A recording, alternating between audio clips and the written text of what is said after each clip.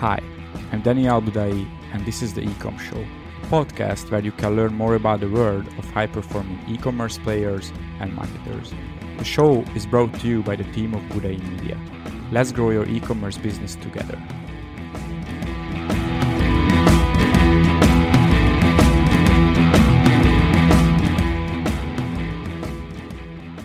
Hey everyone, here is Daniel with another episode of our Ecom Show, and today I'm here with Sufyan, and he's from Pakistan originally, and nowadays he lives in London.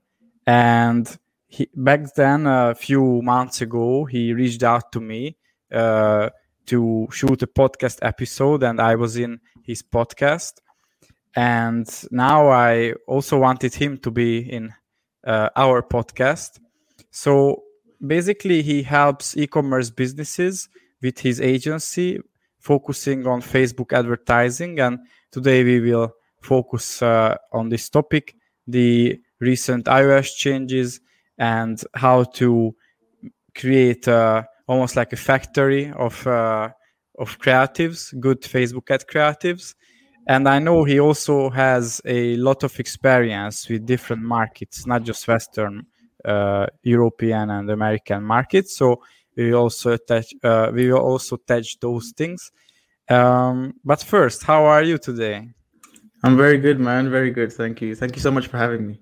Yeah, great to have you here. So we always start with some personal story, and I'm really curious, how did you end up in the world of online advertising, and what did you do before? So at the time I got into online advertising, I had just gotten married, and I was in my final year of university. And as a married man, you need money to be a married man. So I started looking at different vehicles, basically, as to where I could make some money.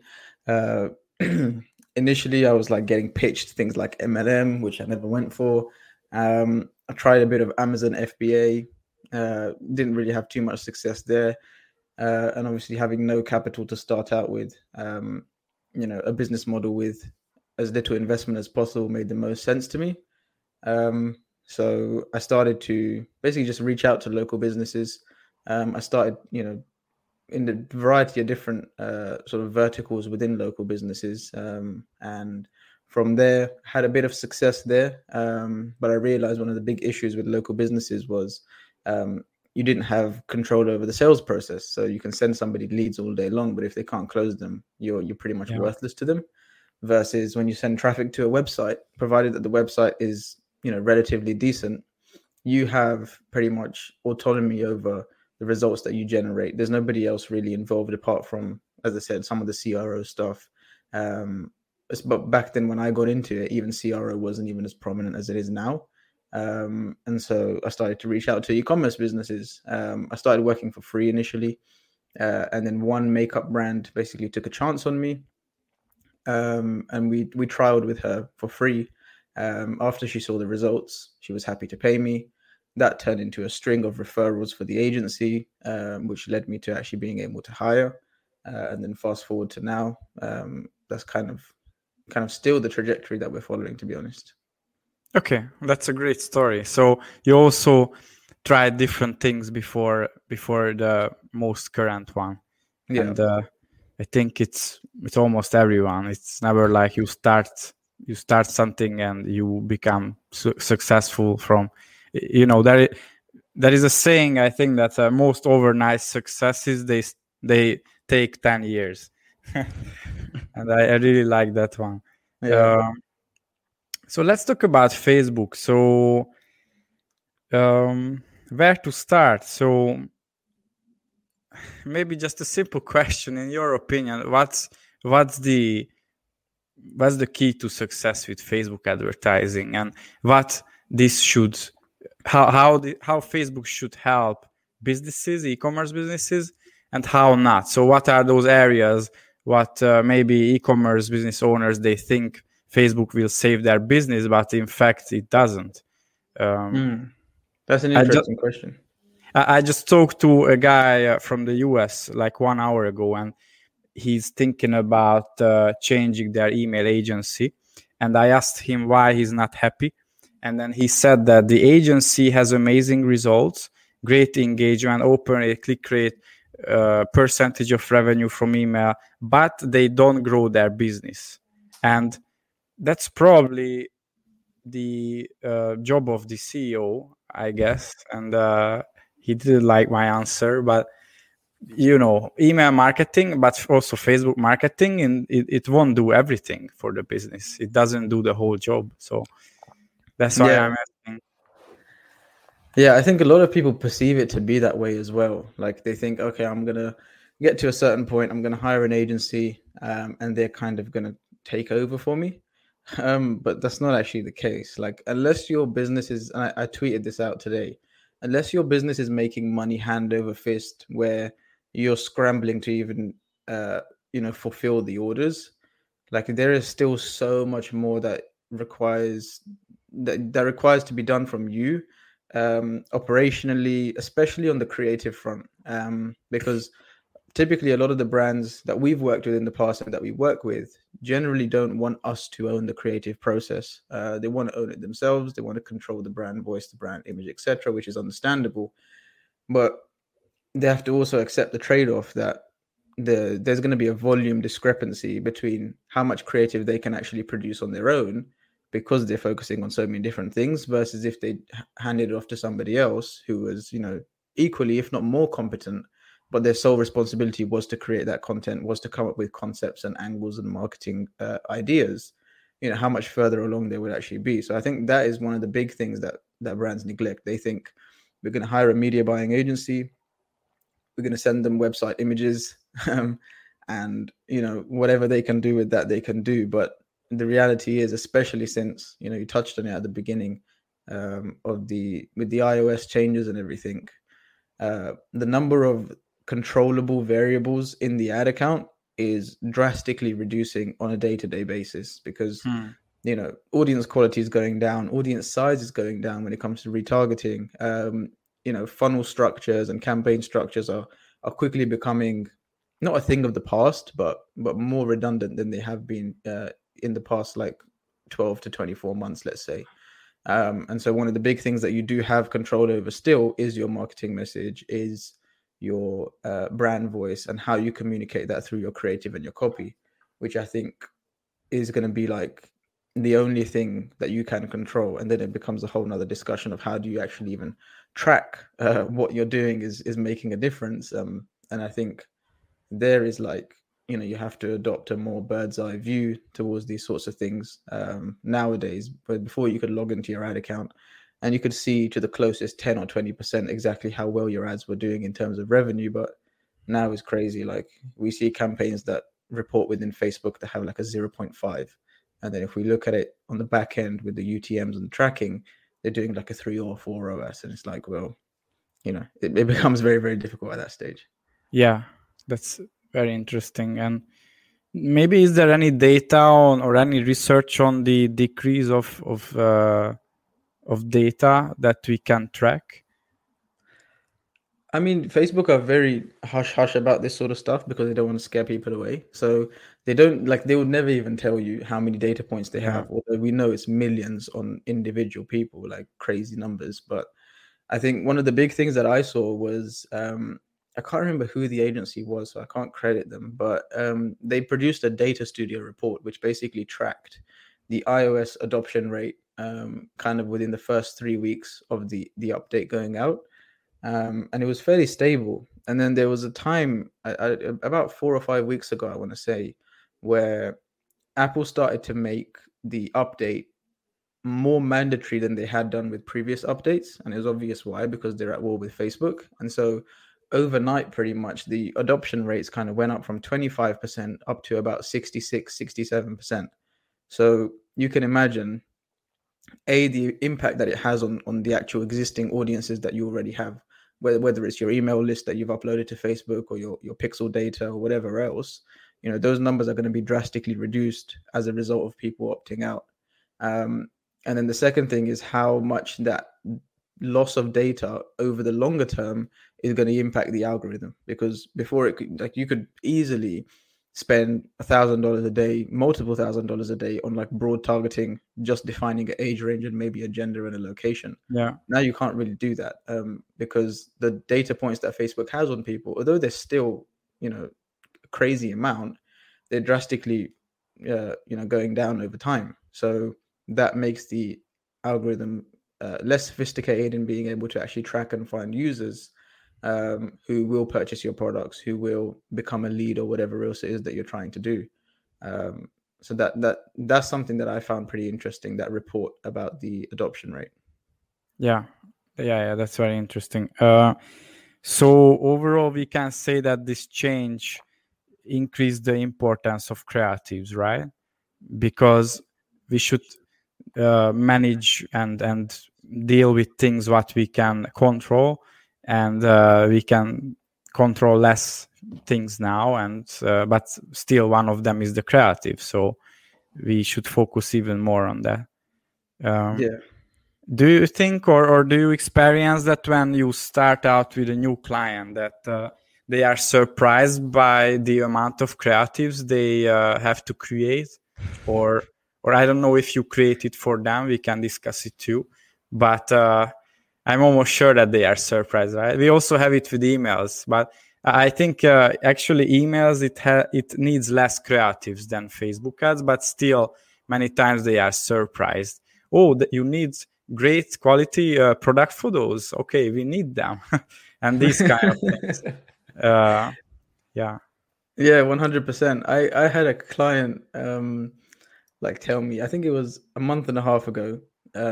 Basically, they had sent us, we had them on board for about a month, and they had sent us 5 or 6 different videos.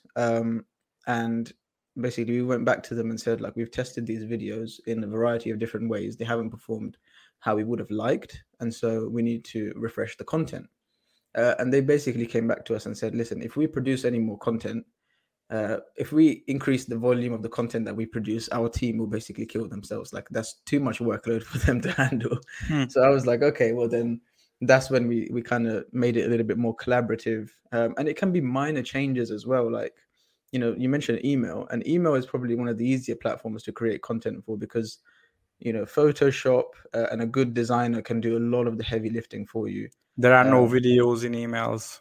That's exactly. also a big thing. Yeah. The furthest you'll probably go with that is maybe a GIF. And even those are pretty easy to do. But with Facebook, I think a lot of people are surprised at the amount of content they have to produce, but also they don't understand, I think, at the moment at least, or even the more sophisticated business owners do, obviously, but they don't understand the rate at which creatives get tested, that you can determine pretty quickly whether or not a creative is a winner or a loser. And if you've hedged your bets on 3 creatives for the month, and they're entirely new, you have ad spend for, like, let's say it takes 3 days, for example. You've got 27 or 26 days, depending on the month, that you have no creative for, in which case it then becomes a task of, like, just repeating the same action over and over again, trying to achieve a different outcome. And that's when I think people like burn out. They get disgruntled with Facebook ads. They're like, Facebook ad doesn't work. All of these different things that you hear all the time, or, we tried this and we tried that, but how effectively did you really do it? And I think creative is just, and I think even if you go one level above creative, like, I think a lot of brands struggle with congruence in their marketing overall, the same brand voice, the same messaging across multiple channels. Because if you speak a certain way in your ad, but then all of your website copy is in a different tone or a different message, that massively disrupts the user's experience, because they don't know what to expect from you. And I think having that congruence is important for the creatives, obviously, but I think if you look even one level above that, it starts with the brand voice, it starts with the brand message, it starts with what the ethos and the principles of the brand are, and then it kind of trickles down to the rest of the creatives or emails or whatever else it is that you do. Yeah, exactly. And I think many brands, I wouldn't even call them brands at that stage, so they don't have these values written down, and their principles and all of those. And if these are not written down, it's hard to communicate to partner agencies and to their employees. So it's super important. And of course, it will change by time, so it will crystallize by time, and it will be much clearer. But at least try to, put down something that you find important and relevant for the brand, and by time it can crystallize and be even clearer. We have brands where we, as clients, where we help them to build the brand. So we created a brand guide for them. We helped with the branded copywriting and all of these things, because the owners just told us that they have not much idea about these things. They never did it, and we just help them with these as well. Yeah. So and I think if you consider the branding element of it, it's like, what is a brand? Well, a brand is not like a physical thing, right? It's more like an emotional thing, or more like a feeling that people decide to align themselves with your brand because it resonates with them in a certain way because of your principles, and etc. etc. And that delineates down through your products, because your principles inherently are the reason why you created your products, right? If you saw a specific problem in the marketplace, or let's take for example Gymshark. Gymshark was founded on the basis that there was no good quality fashionable bodybuilding and training clothing. That was a problem that the founder experienced himself. And even now, they do hundreds of millions. They're $1 billion company, but that is still at the center of what they do, irrespective of how many employees they have. They haven't lost that kind of centered belief around the reason why the business exists, which is why they're so successful, right? Yeah. That's a great example. Yeah. And moving forward, so do you also help clients with creative creation? And if yes, so then how? We struggled with that initially because we were just like media buyers. Like I'm not in at my core a creative. I like the strategy side of things, the funnels, etc., etc. But we struggled with that because, again, people didn't come into working with us with the right expectation as to how many creatives we would actually need. And so we kept hitting stumbling blocks. And so we finally just had to kind of bite the bullet. And recently we built out like a UGC partner program, where we work with another agency to generate content, UGC content on demand for our brands. And then we also do a lot of repurposing and editing and stuff like that, and post-production. So let's say they have raw clips. Typically brands don't really know what to do with raw clips unless you can actually put together a storyboard for them, or make them understand what an end creative could look like with those sorts of pieces of content. So one of the things that we do now, and I recommend this to every single brand and every single agency out there that tries their hand at content in any stage. And we're by no means like a content creation agency, but something that we've started to do is every day our in-house designers do at least an hour of Facebook ad library research. So they search for because I don't know if a lot of people don't know this, actually. The Facebook ad library recently changed to where you can literally define a country, and then I think if you select all ads instead of like the political stuff that Facebook option gives you, you can search by specific keywords. So let's say you sell a pet product, you can search for pet food, pet harnesses, whatever else it could be, and just hit enter, and that will actually show you all of your competitors' ads in that specific country that you're looking at. And then what you can do is scroll through the ads, see what is still active but has been running for a long time. So let's say the date the ad started to run is 2 months ago, but it's still active. Well, then you know that brand is not just burning money on that ad. It must be something that's working. And those are the ones that you can pick out and kind of use for your own inspiration to create your own ads and build your own concepts around. So that's something that we really, really focus on, because the idea needs to be good, right? We can't just have designers coming up with things, randomly. It needs to be centered around something that is proven to an extent already before we add our own spin to it. Otherwise, we're just wasting our time. And so then once they have those concepts, they tend to either put them into like a Google Doc or just share them in our Slack channel. And then all of our team kind of just, goes in and gives feedback, says what they like about the ad, say what they think is a strong point about the ad. And then they go ahead and create that using the content we have for our brands. And I think that is a really good way to not only keep your designers' ideas fresh and to constantly have them churning out content, irrespective of your input, right? Because if you've got a designer on your team and they constantly need to be told what text to use, what transition to use, how long the creative should be, well, then they're very, very quickly going to become the bottleneck of the team, because they can only produce if somebody else has taken the time to go onto Slack or go into your project management software, create an entire brief for them. By that point, the opportunity to run that creative is probably even gone. So, that is something that we focused on heavily.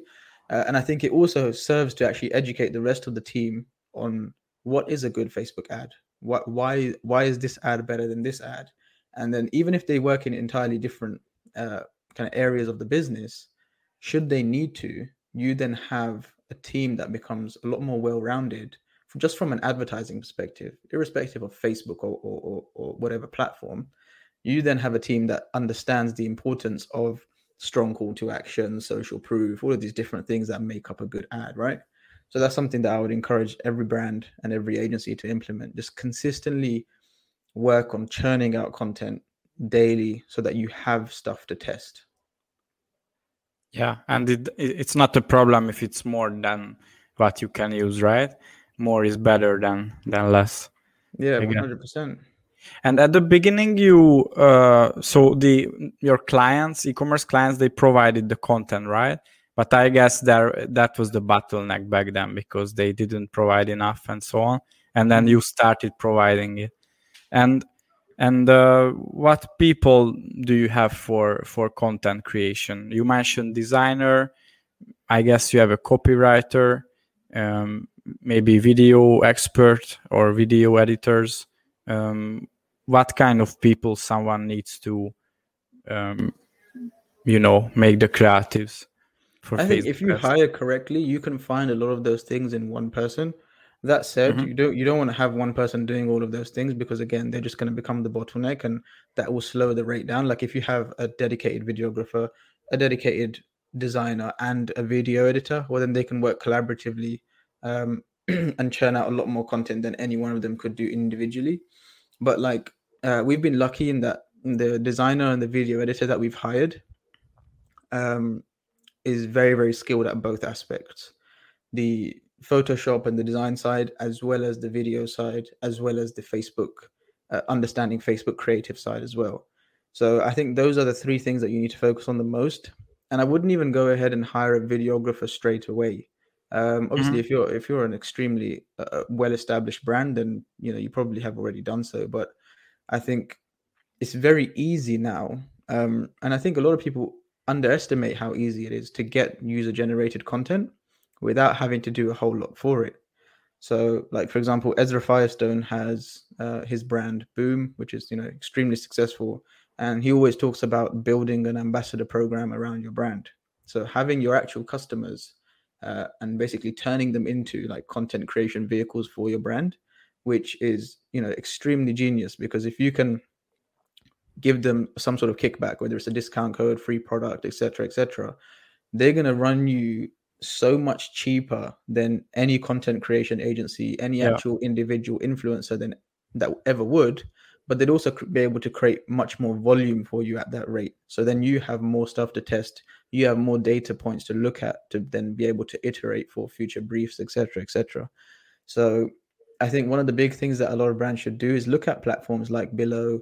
There's a couple of others out there, and just test them. And they're so cheap. Like Billo is like $59 a video, which if you can do 10 videos at a time or 5 videos at a time, you can hold yourself 1 to 2 weeks, maybe even a month, depending on how they perform for you within your ad account. And you can obviously just replicate that across multiple channels, whether it's Snapchat, TikTok, and Facebook, and use those resources to be able to kind of bootstrap a team before you take on the kind of investment of videographers and studio space and all these different things, which a lot of times you don't really need to run a successful e-commerce brand. Like the most successful e-commerce brands, like one of the ones that I look at a lot is the Udi, and they do so much UGC. It's unbelievable. And they're what's the name of the brand? Can you repeat? The Udi. They sell like the blanket hoodie thing. They're Australian brand. They did like 200 Okay. million last year. Okay. And like if you look at their content, a lot of it is UGC, and I guess it depends a lot on your product as well, because like you can't sell high end fashion through UGC as much as you could a blender, for example, or a pet product. But I think definitely look at those resources for sure. And just to sum it up, like you want to have somebody who's good with video, somebody who's good with Photoshop and design, and then somebody who's good with the actual video editing side of things as well. Yeah, actually, that's a great piece of advice, that UGC is huge nowadays, and at the beginning you don't need influencers to pay them and too many creative people, because your best creative people are your customers many times. I was at the Traffic and Conversion conference in 2019, and there was a very young guy, like 18 or 19 years old, and he built a 7-figure businesses with some moms. Literally, like he sold socks to moms, and these were manufactured by moms, so from moms to moms, and he was just the guy who sold these through the Shopify store. And the UGC videos came from these customers, from the moms, and moms. I mean, they just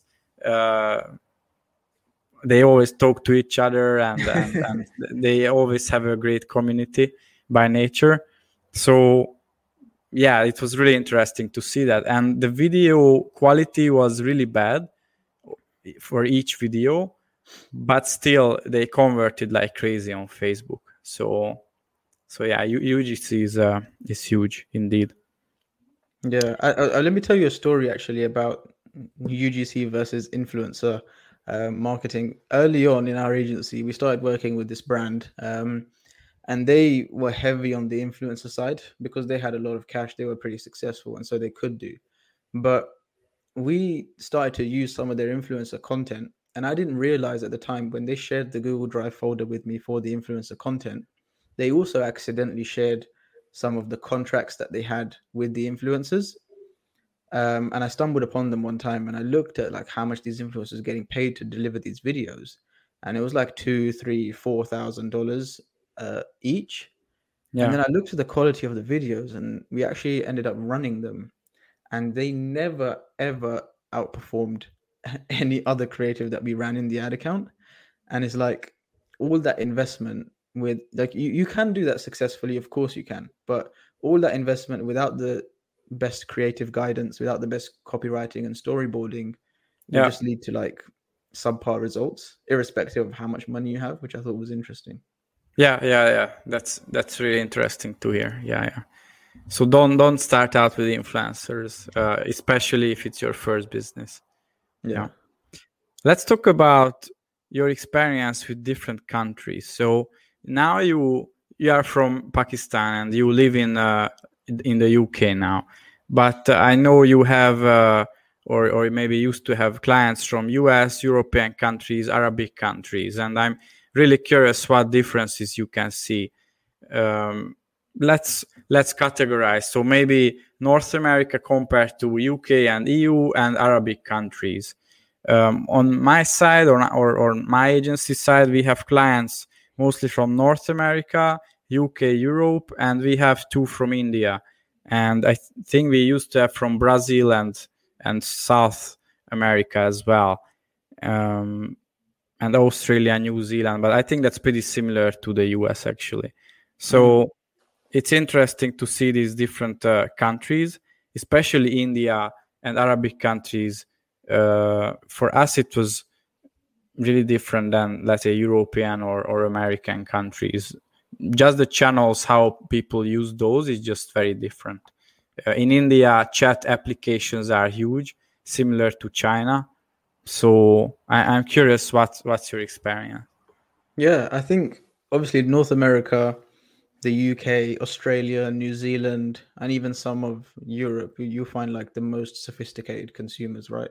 So these are the countries where typically, technology like Shopify is created, and so these are like the first adopters. So typically you have more trust, you have more adoption rates, etc., with these sorts of customers. But when you go to, like, for example, the Middle East, we have two clients that sell pretty extensively in the Middle East. One of them who actually does wholesale in the Middle East as well as e-commerce, and then the other one who just does e-commerce. And I think the way that people use Facebook in those countries is very, very different compared to kind of what we use it for in the UK, or what American people use it for.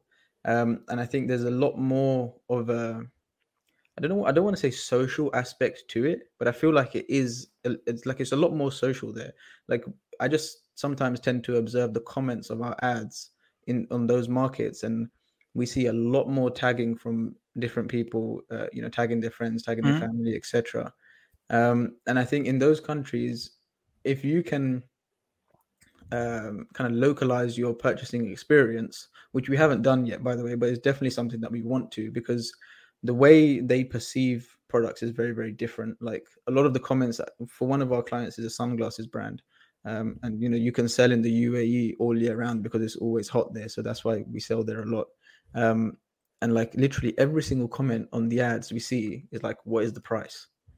So like some person will comment, what is the price?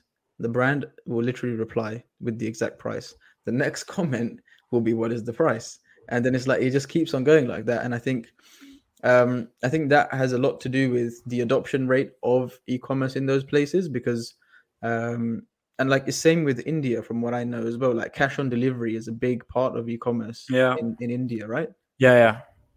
How do your clients navigate that? Have you seen have you guys tried that, or do you just mostly check out through the website and get the payment before?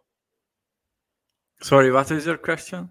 So how have your clients in India, do they use cash on delivery, or do they just kind of do the traditional e-commerce, which is just payment through the website? They do cash on delivery, and same with Latin American countries. Brazil has, I forgot the name. It's some local thing, and merchants don't like it because like 40-50% of people, they usually don't pay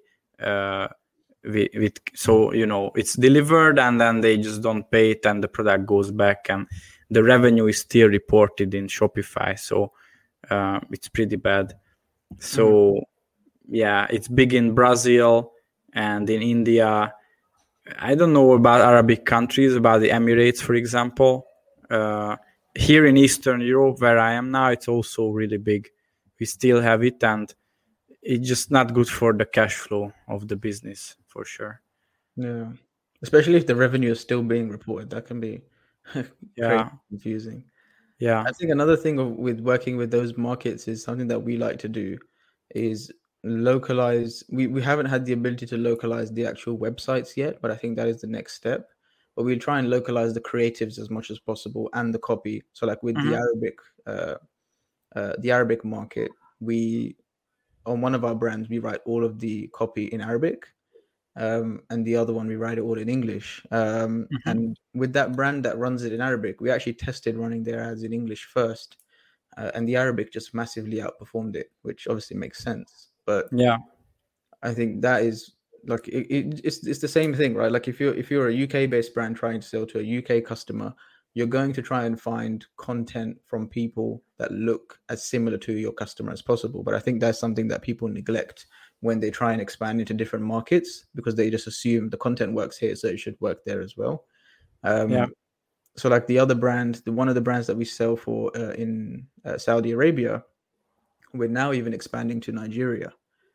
And so like, we've taken the same learnings that we've had from the Arabic experience and applied that there as well. So like it's subtle changes, like using Nigerian women in the actual creatives, because the product is nail polish. So most of the thing that you're going to see is the hand, right? So you want to see a hand that looks like your hand. If the hand is not, if the hand is not black and you're black, it's not going to resonate with you as much as it would do if it was the opposite. And so those sorts of things are really, really important. And then obviously the end goal is to be able to localize the website, all of the copy on the website, etc. But that is, I think, is a long way off yet.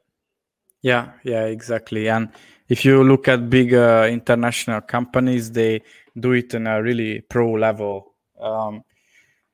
when they are in many countries and they use the local influencers, of course the national language and all of these. So yeah, it's a long way to go. On the other hand, there are countries where it's not as important. So there was a guy a few episodes ago here, and in Scandinavian countries, English copy works quite well, but in Germany it doesn't. German people, maybe English level is not as good, or they just prefer German. Same with France, same with Italy. While in the Netherlands it works quite well, or in Sweden. So it depends on the country a lot as well. Yeah, and I think one thing a lot of brands tend to do is when they do go after, like if you're a European brand or if they're a UK-based brand, let's say, and you want to go after European markets, it's very easy when you're running ads to those markets just to like tick the English-speaking box. But it's crazy the actual impact that it has on your audience size when you only, like, you'd be surprised the amount of people who have their Facebook feeds in languages other than English. And I think that's where it really, really matters to translate your ad copy, but not just word for word, like actually into how people would speak in that country. That's something that we learned the hard way as well. Yeah. Like regular translators, they are really bad for conversion. We also tried it at the beginning. Now we just go straight for local copywriters. It's just much better. Yeah. Thank you for coming here today and sharing all of these. It was really interesting to hear about Facebook ads, the iOS changes, the creatives, and what really matters. If anyone wants to find you and your company, where they should go? So you can find our company, season-media.co. You can find me on Instagram at Sufyan.asg. So the first three letters of my surname. You find me on Facebook at my full name, Sufyan Asgar. And yeah, that's pretty much it. Yeah, and we will put the link or all of these links into the description on the website, so anyone can find these. And thanks again, everyone. And we are coming out with an episode every Thursday, so stay tuned. Thank you so much, man. Appreciate it. Hope you enjoyed this episode of the Ecom Show podcast. If you want to learn more about e-commerce, retention marketing, check out our Facebook group called Top 3% E-commerce Email Marketing, or check out our website, thebudaimedia.com. The show is brought to you by the team of Budai Media. See you in our next episode, and don't forget our goal: grow your e-commerce business together.